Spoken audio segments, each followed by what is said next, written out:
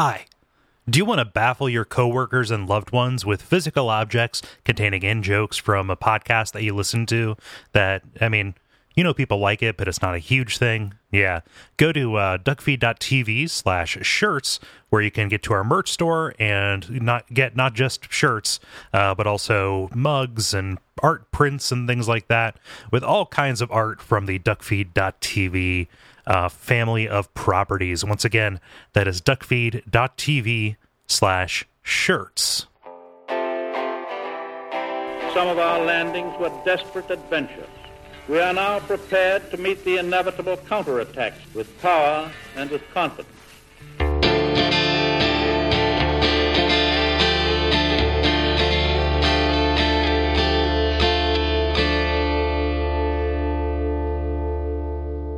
My name is Gary Butterfield. My name is Cole Ross. And you're listening to Bonfireside Chat. It is a Profaned favorite. Yep, and this week we are reading your responses to Irithyll Dungeon and the Profaned Capital. Thank you so much to James, who was with us last week from the Canon Rinse podcast, and also from a new podcast project called Retrofit. Go check both of those out. Yes, a gentleman and a scholar. Yeah. Very, very nice guy. I liked having him on quite a bit. We've been recording for a long time, so we're going to get right into it. I'm ripping off the band-aid of how monstrous I'm going to feel for not liking the same thing that you guys like. It doesn't pop up as much as you think. Okay. It's don't worry. There's one person that writes explicitly in defense of Siegfried. Okay, Yeah. I look forward to reading it respectfully. Jeffrey says via contact. Thanks for doing the PvP episode and giving voice to a lot of the concerns I and many in the larger community have had about the state of PvP in Dark Souls 3. I consider myself an outsider as well, with a casual interest in PvP at best, but when I do get around to invading, it's disheartening to get matched with co-op parties 9 times out of 10. I feel like focusing on the invader's dilemma kind of obscures a related issue, however, and that's players who play the game simply don't get invaded anymore. You'll get a token invasion in Farron and in Orlando, but the rest of the game is a desert. This is a bummer for players who want to enjoy the game alone, but still enjoy the tension that getting invaded brings to the Souls formula. It's gotten to the point where I can leave my game for 5 minutes to go use the restroom or grab a snack without worrying about anybody finding me away from keyboard. It feels like ever since Dark Souls 2, and especially in Bloodborne, From has made invasions sort of an opt-in experience, just like dueling. You can summon phantoms or use the dried finger to increase your odds of invasion, but the risk of ever getting invaded when you're unprepared for it have gone out the window. Any thoughts on this? I think it's a change for the worse. For the way that I engage it. Like I never got terribly cross about being invaded. I know a lot of people did in Dark Souls 1. They thought, okay, why are you adding insult to injury? By giving people the ability to gank. And maybe, soul level 1 stuff in the Undead Burg is a little bit too far, but there was always that sense, that something terrible could happen. Something intelligent and evil could, cross the veil and make your life more difficult in a way that did lend tension to the proceedings. It was only ever a thing in Dark Souls 1, really. I never played, by the time we did Demon Souls, that community wasn't very active anymore. Dark Souls 2, they had already swung the PvP over to those factions being like arena based, invasions. It just never really happened that much for me. Especially in Dark Souls 2, where it can happen all the time. Like, it doesn't really matter. There's no like you're not human, right? There's no hollow form that keeps people away. So I agree, even though I initially did not like being invaded, but I grew to like it. Yeah. So it does happen very rarely. When it does happen, I'm pretty into it. Yeah. We talked about that a little bit, just in that idea of it being part of the world. It's supposed to be part of the single player experience, that hostility. So I agree. Like, yeah. I wish that it came up more often. And as somebody who is just, I'm never going to do like a fight club. Like, that's just not interesting to me. I would much rather run away from a guy or use a Seed of Giants and then try to hunt him down. Things like that, like, are more fun and more kind of spontaneous. Yeah. Cool to me. I agree. Yeah. So that was something we didn't really bring up in the way that PvP had changed, but like from kind of the normie perspective, as somebody who's kind of doing PvE, I like getting those accidental little flakes of PvP in my experience. It is the curly fry that comes in the onion ring, Exactly. Yeah. So yeah, moving on to responses about these areas. Stefan writes, "A Let's Player running through the dungeon, Irithyll dungeon, was my first experience with Dark Souls, and that's what got me into the series. So I knew the dungeon area from watching that guy playing it, right? I dislike horror movies because I can't handle jump scares that well. That being said, the 2 or 3 Screamulons holding those random items got me to clutch onto my controller in terror every time, and my backseat playing wife too." Yeah, she got spooked too. Dark Souls 3 had me think about the sound design specifically. How many watermelons had to be squished? Have you not considered their sacrifice? They didn't say that. Am I the only one hearing the dying whistle when a pus of men is slain? Yes, Foley is awesome. Foley is really interesting. God. Like these guys that just go and find things in the produce aisle to make sounds. Yep. Snapping carrots, just snapping all the carrots in the world. No, the sound design is great. I am fortunate enough to be able to play this in 5.1. I've got the subwoofer right behind my my recliner. Like it, you pick it up. Like even the ambient sound is great. Like that's one of the few things that I can find very little fault with.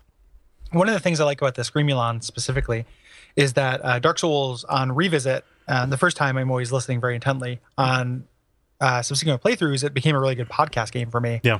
It's weirdly, something that is, for as difficult as it can be, I actually find works really well with that flow. So the Screamulons will, if I forget which one is a Screamulon, will still shock me because it is louder than whatever I'm listening to. It cuts through. Yeah. Yeah. The other thing is that's been a great thing for soapstone messages. Because it's such a, it's just a perfect, composure required ahead is a really perfect response to that. I really like that. Oh man, I found a great soapstone message in the Profaned Capital. There's like a little overhang where there's just a rubbish. It's just like a body carrying some rubbish, and then there was a message that just said "you ahead." Oh, it's like, okay, that's pretty good. I like that. Yeah. Soapstones are awesome. I wonder if there's a blog that just compiles really great soapstone messages. I don't know. If not, there should be, because those are fantastic. Connor says by contact, "The glorious return to Latria, Irithyll dungeon. I'm struck by how powerful of a dichotomy I've experienced between my first playthrough and my second. Your comments on the series steadily shift from fathomless lore and painstaking world design to a ruthless hate fuck of make it harder challenge gauntlets really sticks with me as I play Dark Souls 3. I was laughing this is editorializing. I was laughing during that because it sounded like he was saying we were doing a ruthless hate fuck of Dark Souls 3, and I was like, whoa. Let's pump the brakes on that. Yeah, I don't know if I'd call that a ruthless hate fuck. But yeah, he's talking about the difficulty spike in the game. What at first was an overwhelmingly positive experience has left me little to lure me back, except for here. The fusion of sickly green light, nightmarish enemies, and a strong sense of cohesion with the surrounding areas makes this my favorite area of the game. Plus the fact that it's a Latria Redux earns those rarely warranted nostalgia points. It sets my mind off concocting stories for the things I find here the way few other areas in this game do, regardless of a general absence of lore to support them. While it doesn't so much do that to unify the goings-on of the world around it, the dungeons are a gleefully macabre microcosm of provocative imagery that I delight in immersing myself in. Finally, the enemies. I falter when trying to describe the ones that are unique to this place. Anthropomorphic mole rat men? Are those vestigial wings? And those flabby, grabby hand freaks in the capital? I'd like it more if they felt like they had any conceivable reason for being there, but whatever. They spook me all the way out, and I love it. Yeah, haunted house. Yeah, haunted house. It also something that the straw man I construct in my head from a lifetime of interneting. The person who's mad at me for liking Irithyll Dungeon despite not liking callbacks in general. The hypocrisy patrol. The reason why it feels okay to recall Latria to me is it doesn't get recalled very often. Right. It was like a unique thing in the first aside game from the entirety of Bloodborne. Well, yeah, that's kind of a stretch. I'm just being the straw man that we are constantly shadowboxing. Yes. Yeah. Because there's a little bit in the research hall that's pretty Latria, like in Bloodborne. Yeah. But it hasn't been that well has not been drawn back to. Yeah, very often, So, and that area is, and I wanted it to be, because it's so cool. So that is something where I'm okay with them revisiting that because it's great. It's also a mechanical quote. I think the stuff that we bristle against are the lore quotes. Totally. Yeah. Like architectural and mechanical quotes I'm way into. Yeah. For the most part. Man, I feel like such a dummy because one of my favorite things about Irithyll Dungeon, I didn't even say in the episode because we got so swept up in the conversation getting into it, but the color, Gary, the color. Oh yeah. That sickly green pallor that's kind of cast across it. I think that is, something that I really enjoy when the Souls games, when they kind of are emboldened to do something that is not just gray, when they can just pick a color and go with it as kind of the theme for the area. Like that sticks out, and it's one of the few areas in this game that does that so strikingly. As it does here. I think it's that works very well. And it's right on the heel. It can be directly on the heels of Irithyll, which is equally like beautiful and striking in color palette. Like that's one thing that this middle kind of section of this game really does really well. And then even when we go back to Lothric, after this kind of post-apocalypse thing we're going to deal with, this post-sky hole, it's even got kind of a pretty cool kind of apocalyptic orange color to it that's really neat. I didn't mention the thing. I mean, I mentioned it offhands, but how much I love the fact that there are masks watching you from chairs. Oh, yeah, yeah. In this, like, it reminds me of, like, I didn't like A Machine for Pigs very much, but that was my favorite thing about that, was just finding those masks, like, looking at me. Yeah. Really pretty cool area. Yeah, so, like, the set dressing was on point. Yeah, absolutely. Yeah, in a way that used the clutter to really good effect. I think so. Yep. Yeah. Let's see here. Nathan writes, Irithyll Dungeon, the place of nightmares. The first area in a Souls game that has really unsettled me. And I would not trade that experience for anything. My first time running through this area, I completely missed the shortcut that all the way back to the first bonfire. So you can imagine when I saw a terrifying jailer ritual, summoning ritual happening in the end, I noped the fuck out of that situation and bolted past all of those bastards, never looking back. And I missed out on all those goodies. Irithyll Dungeon does a lot of wonderful environmental storytelling, and boy, does it deliver in every way possible. The enemies are assholes, the layout is confusing, and the screams made me jump even on a second playthrough. I cannot get enough of this godforsaken shithole. I mean, it just covers a lot of stuff we said, like all of that. Just thumbs up, thumbs way up. Yeah, I didn't even think of the jailers as doing a ritual, but it does kind of look like that. Yeah, but they're doing a ritual around just like a strut that supports the walkway. They're just thankful for ceilings. Yep. They're just praying for the fact that, like, when it rains down here, they don't actually get wet. And you know what? That's pretty cool. When's the last time you thanked shelter? People are always happy about the food they eat. Yep. No one's ever just like, roofs, check them out. You know? I'm just picturing a hymn, like a hymnal version of "Gimme Shelter." Yeah. Gave me shelter. Yeah. Like, yeah. Elodie says via contact. Irithyll Dungeon contains an item that might give the biggest clue as to what the Profaned Flame is, the Profaned Coal. The item description says that it is a remnant. The real Profaned Coal is not that polite. Yes. Or just, like tits. The item description says that it is a remnant of the Profaned Flame, but it is used for infusions related to the Abyss and to humanity. And Andre describes it as being tainted by the Abyss. I think this suggests that the Profaned Flame is similar to the dark pyromancies that consumed Karthus, a dangerous and unholy combination of light and dark, a flame of either light or chaos corrupted by the dark. Also, Carla, who you meet here, is most likely a fragment of Manus, according to the description of her ashes. It's likely that she's Zuli from Dark Souls 2, who fit the bill for a child of the Abyss, attempting to waylay a warrior who is trying to cure a lord's illness, but ended up falling in love with him. This is a parallel to other fragment stories in Dark Souls 2. Her ashes say that fragments of Manus drift in and out of her existence, and descriptions indicate that she doesn't have anyone to search for anymore. They also described her as spurned.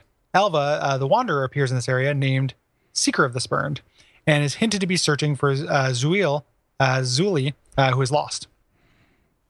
I interpret this as indicating that Zuli drifted out of existence and back in without her memories as Carla. Alva is searching for her unbeknownst to her, and when you kill his phantom, you can find his body near her cell. They just missed each other, and he died just before finding his lost love. Yeah. So I referenced Elodie's connecting the dots in the episode, actually, because I would not have remembered Zuli. Like, I remember Alva because, Alva pops up in the, Saint Serata sickness. That's a very evocative phrase. But yeah, like I buy this. Yeah, I don't know that Carla is Zuli. Like that feels like a stretch to me. I think that the Alva connection, I think that he's doing, he's kind of fulfilling the same role that he filled before. I don't know that this is actually Zuli. In Dark Souls 2, I just kind of took that as like a real evocative little short story and an item description. Yeah. As opposed to having more significance. Like the idea that the fact that Zuli seduced him is the act of a daughter of Manus. I'm not sure if I would go along with that.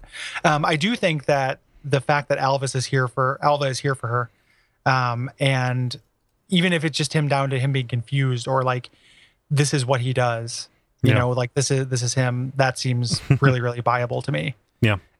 It wouldn't have hurt anything just to make it Zuli instead of Carla.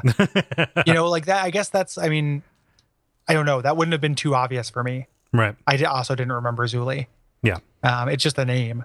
So then we have to kind of add in this like amnesia kind of plot. Yeah. Well, I mean, she also doesn't like say like, oh, I was this or that before. It's just the name that changed. She doesn't allude to that. I feel like there's there's somebody who should be important to me or something like that. Like it's not hung there. Again, it is a void that we can project upon, and that is a cool tragic love story. If by her nature she is totally fading in and out, and all of a sudden there's this guy who is like traveling across time to get her. Yeah, that's great. Like I'm not trying to shit on that as a story. Yeah. I just. Again, that would benefit from a scholar style like just item description remix. Then, it's like, hey, if that's what you wanted to do, if like that all of a sudden makes Carla really really cool. Yeah, at the very least, like more than just the kind of nothing she is now. Yeah, and it could be even something like once went by another name in a distant land. Mm-hmm. Like it's not in a different time in a different place. Yeah. Not difficult to make that. To add that one little extra star that makes the constellation. Yep. She gave up her name along with one she held dear. Totally. Yeah. Exactly. Yeah. Elodie is also doing like fan art and stuff. She did a really good a good drawing of Carla. Carla is her favorite NPC and did a drawing of me. Thank you. Mm-hmm. Yeah, that's on the Facebook. Yeah, she is active on our Facebook. Yeah. Which you should join. Facebook.com/bonfireside chat. Mm-hmm. Let's see here. That was you, and this is me. Gordon says, this was my absolute favorite area of Dark Souls 3 since it completely recaptured the feeling that I got while playing Dark Souls 1 for the first time.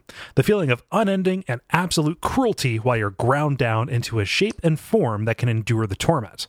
It goes beyond the obvious mechanical effects of being pressed into the ground with a burning brand while you have tens of thousands of souls on the line, and it takes the time to grind your very soul down with screaming corpses and genuinely upsetting passive enemies.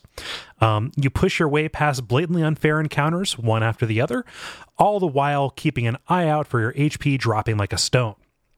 All of this builds to a recreation of the very end, of the end of the corridor scene in Old Boy, when the figurative elevator doors open to reveal a room packed full of jailers, and all you can do is stand there wearily, smiling mirthlessly, and get to work. Mm-hmm. This is me editorializing, sometimes with a hammer. yeah, exactly. Yeah, which you can do in this game. Mm-hmm. We didn't just for completionism's sake before somebody corrects us. The brand thing is very reminiscent of Berserk. Oh yeah, and Guts, like them cursing you with this brand, and even the symbol is kind of similar. Oh yeah, I call it the hunter sign, but yeah, it's like a peace symbol kind of thing. Yeah, and that was, the hunter sign even had a little bit of visual similarity to the Berserk brand, like not exactly the same. Yeah. Again, don't at me, but they're similar. Yeah, but yeah, well said. I don't know. I have very much to add to that. No. I don't know that it's I don't know. Like it's so hard. This is one of those things where like the atmosphere takes primacy over the mechanic. Like, and I remember having trouble. I remember you warning me about these jailers and just kind of like, oh, this is where the DS3 version of Frenzy comes into play. Like I remember all of that. Nothing sticks out. I think that what Gordon is saying holds true. It is, difficult in a different and an unexpected way.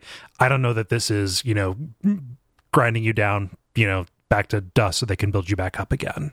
Mm-hmm. I didn't read it as that difficult, and that is not me being like, oh, it was hard for you, but just more like, I'm trying to be conscious of the fact that we sometimes use the emphasis on difficulty as kind of like a bad thing.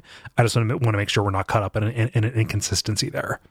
Oh, sure. Yeah. So because the hypocrisy patrol will get us right. I do think the emphasis on difficulty is generally a bad thing, but here this does not feel, especially, we're heading to Lothric Castle relatively soon, which has much more difficult encounters that I do think are kind of too much. And then Archdragon Peak as well. Hey, Gary, I was just thinking, we don't have to do Chalice episodes this season. That's pretty cool. I know, right? Yeah. I mean, we do have to do like a 6-episode series on the Nameless King. Because I think that he might be Gwyn's firstborn. Wait a minute, what? That's crazy. So we do have to do that. I beat the Nameless King, and I will beat him again, but I'm bringing help. And I'm not gonna.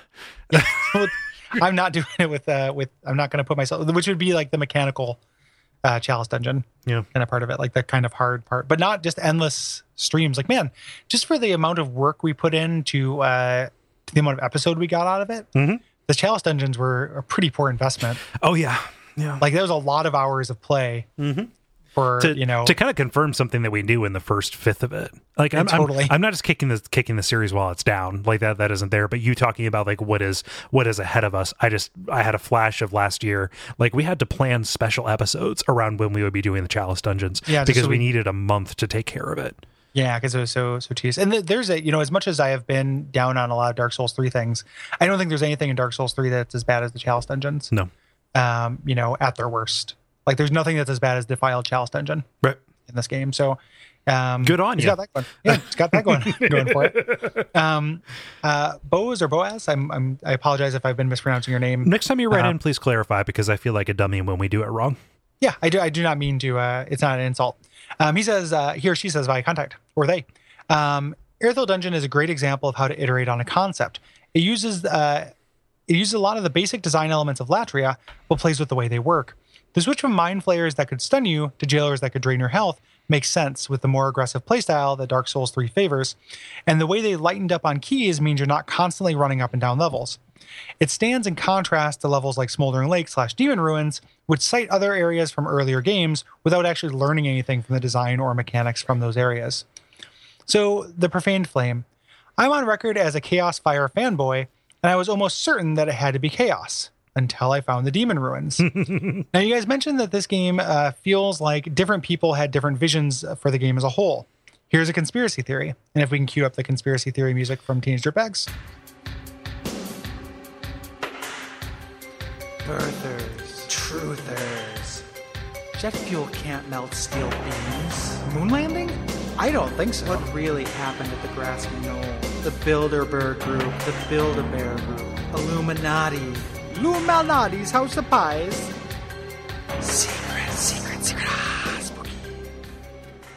The Profaned Flame was supposed to be Chaos under a new name, since everyone had forgotten what it was a la Dark Souls 2, but that concept got lost in the development process. Then, whoever took over and looked at the game said, "We forgot to put Chaos in," and made the Demon Ruins out of spare assets from Karthus and Dark Souls 1. I'll buy it. It's like, oh boy, this dog is sick. I need to make sure I feed it its medicine. I wonder if my roommate fed this dog the medicine. I guess we might as well give it to it. Exactly. My son, he's pretty forgetful. I don't know if we should give him. The dog's dead. We fed him too much medicine. Fuck. Yes. Yep. Exactly. Yeah. It's like feeding fish. Yeah.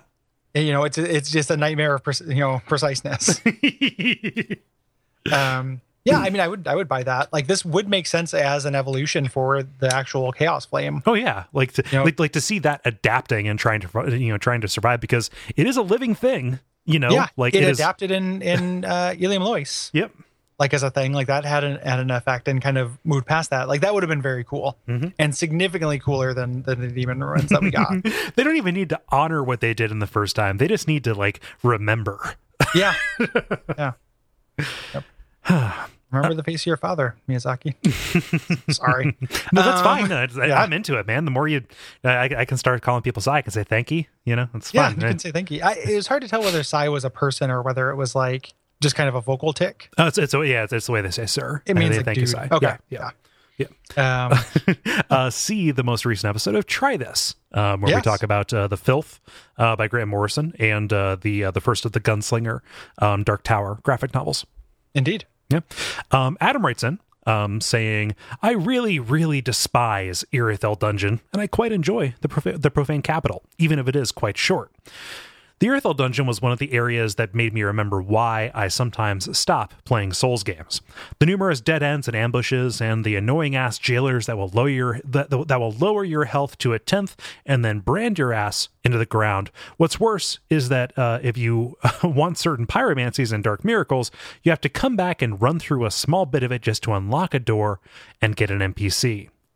The Profaned Capital, on the other hand, really grabs me, not only because of the interesting connection between Sigvard and Yorm, but also with Sullivan and the other mysteries that surround it. The Profaned Capital reminds me of a much more dense, sunken city from DS2, while Irithyll Dungeon just seems like a shorter Blight Town. I would be curious what about Profaned Capital reminds you of the Sunken City aside from the aesthetics. Like I can see that, like this underground city that is in disrepair and kind of like columns. Yeah, like tilted off. Like if there's something that I'm just not seeing, because I will admit, like as much as I love the DLC from Dark Souls 2, that's some of the content in the series that I've played the least. Like I did it twice. It's I mean, some of it's just visually because you're looking off in the distance with kind of crooked towers. Yeah, there's just one, but I can see it. Gameplay wise, it doesn't seem that similar. Right. There's not the. Like, I think about the Sunken City. I think about like moving platforms and shit. Yes, like it's very puzzle based, and it's not. It's like this. I feel like it's the same level of density. It's just that Shulva is 5 times as big. As the Profaned Capital.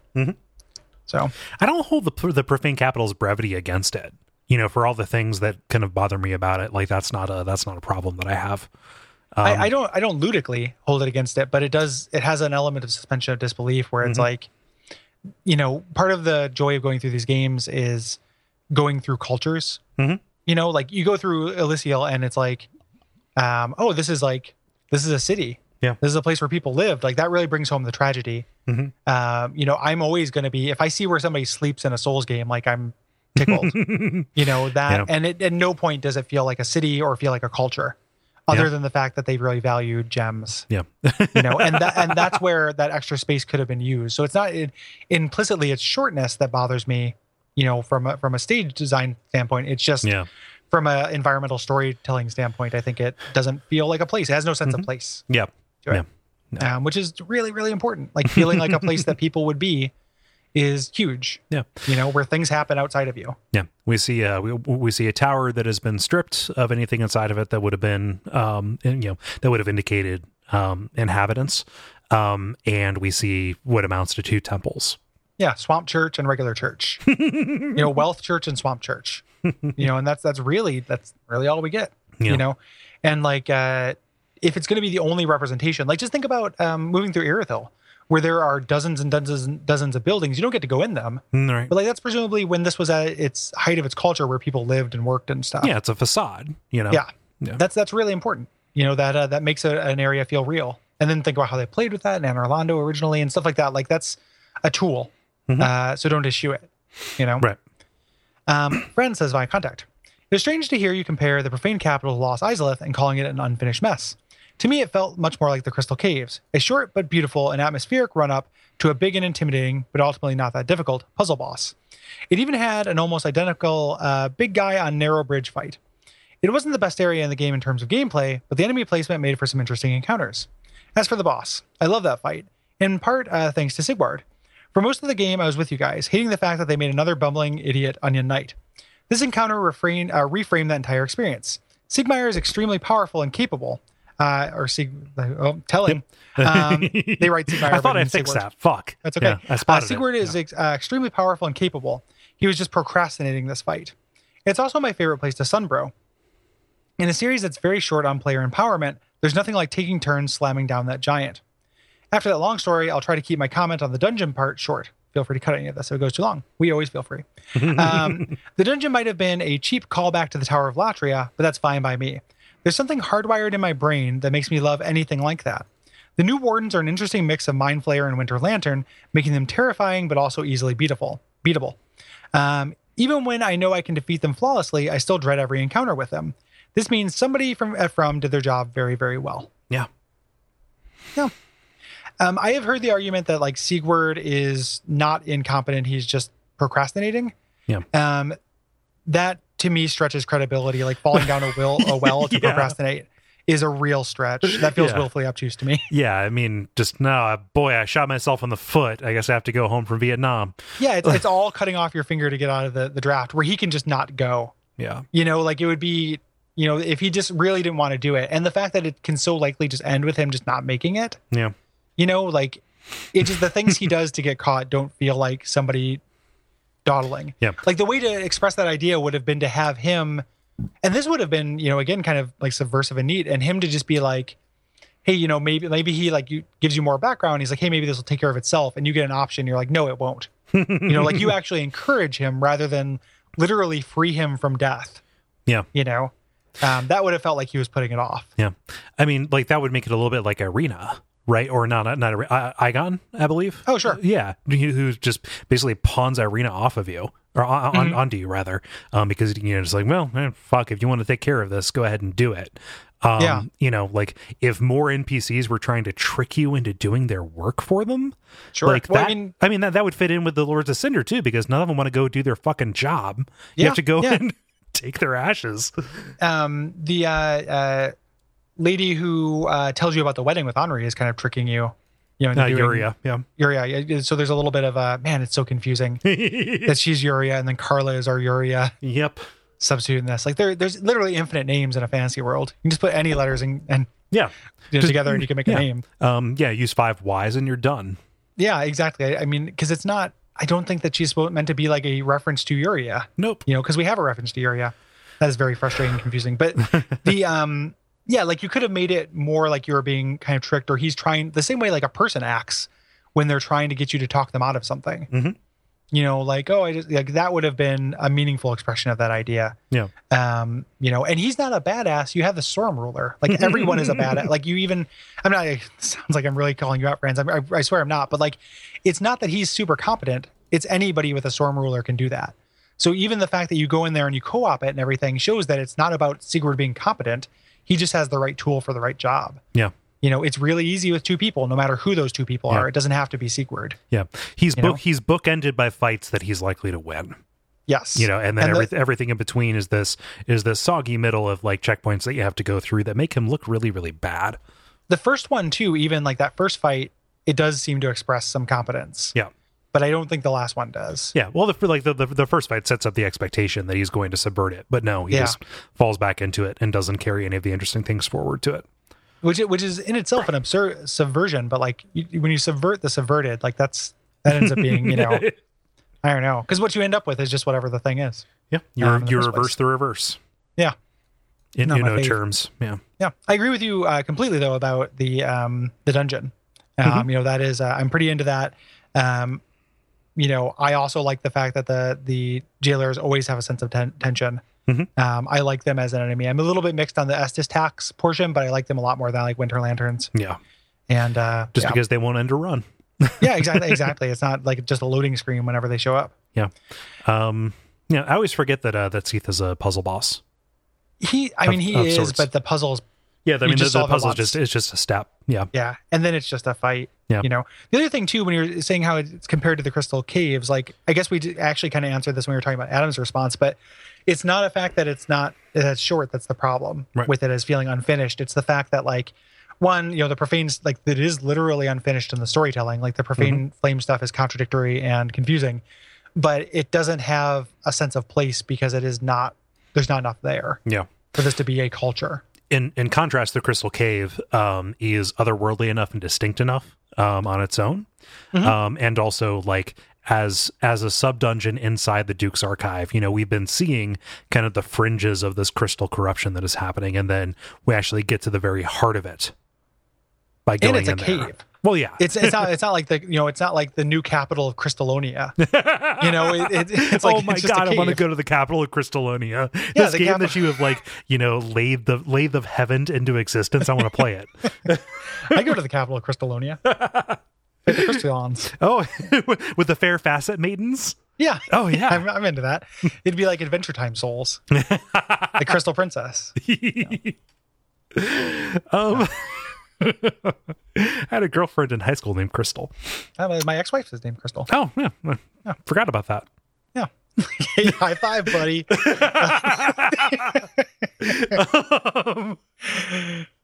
Joe says via contact, and here is Gary, your dreaded moment. Sure. This is a preemptive Sigvard supporter message, hopefully one of many. I feel like you dislike old Siegs because of how trivial he makes the Yorm battle. Is it even possible to lose with him by your side? I would just like to point out that Yorm himself tasked our Siegbrow-chugging, Estus soup-slurping friend with taking him out if anything were to happen. No shit, I hear you say, but think about it. How much of a dick would Yorm be if he asked a friend to fight him who couldn't easily beat him? Okay, not to mention how badass it feels traversing that fog and having our new onion bros step out beside us. Umbasa.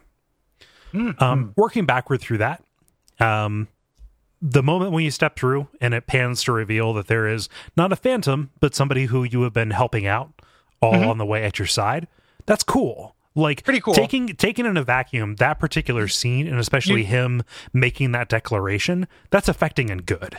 It is good. It's, I'm trying to remember if I brought this up at the essay. Not as unique in the series as it maybe seems, given that Bior does kind of the same thing. Our other sleepy boy from Demon Souls comes and fights Penetrator, not as a phantom. But it is cool. Yeah. Is effective and good. And he's a likable character. Right. So I think that's where it comes from. The affection comes from.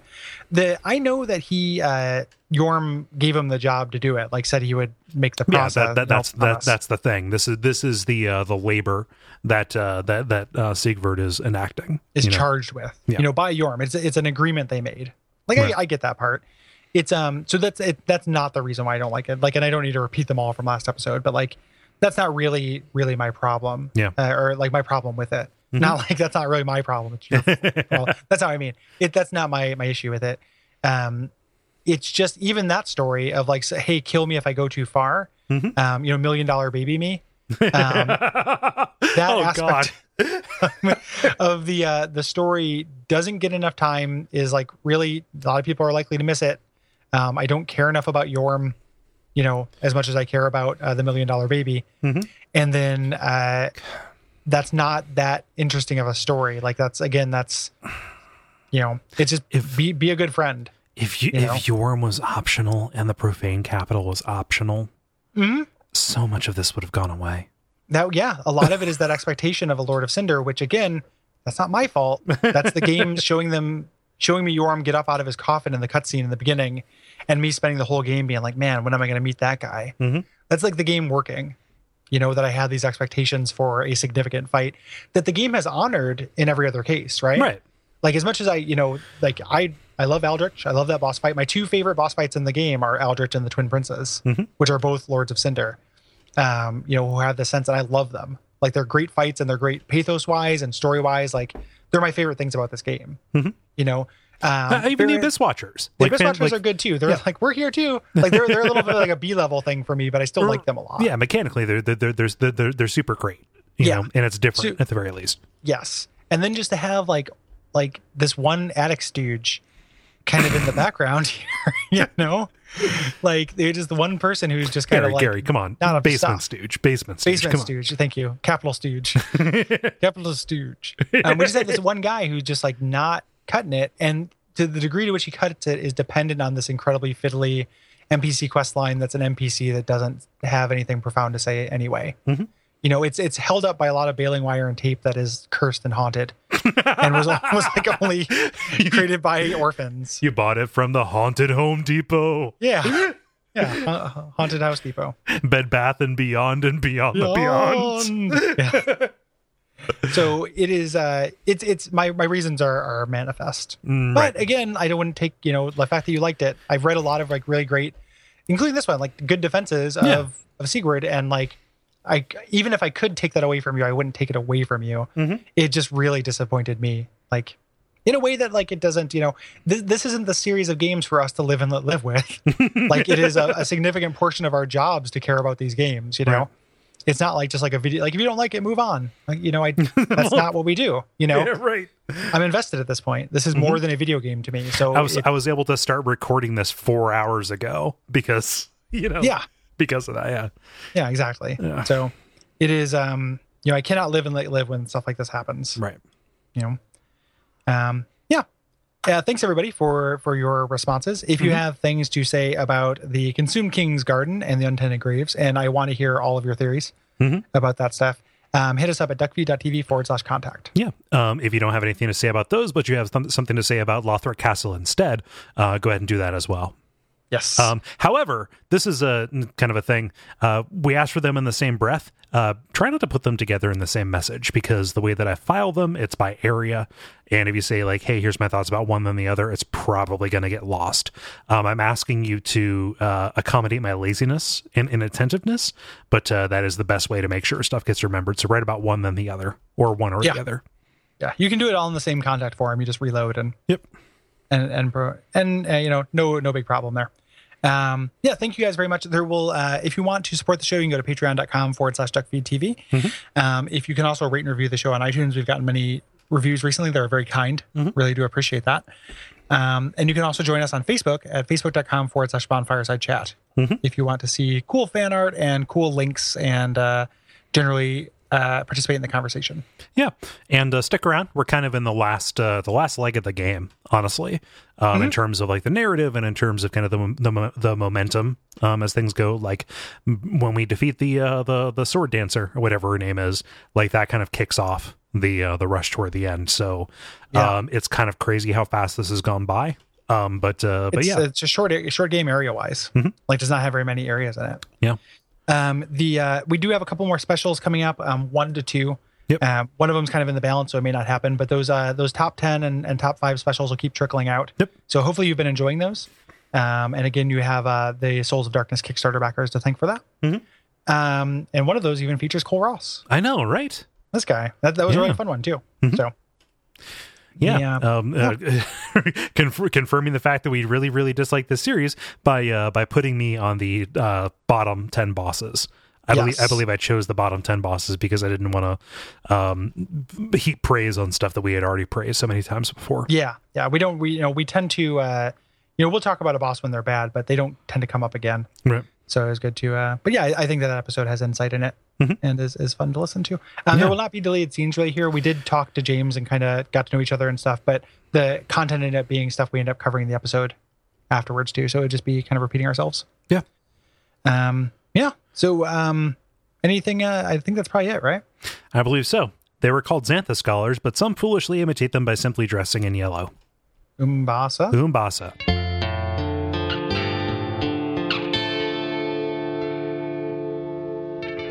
And we all pray that we will have far more soon.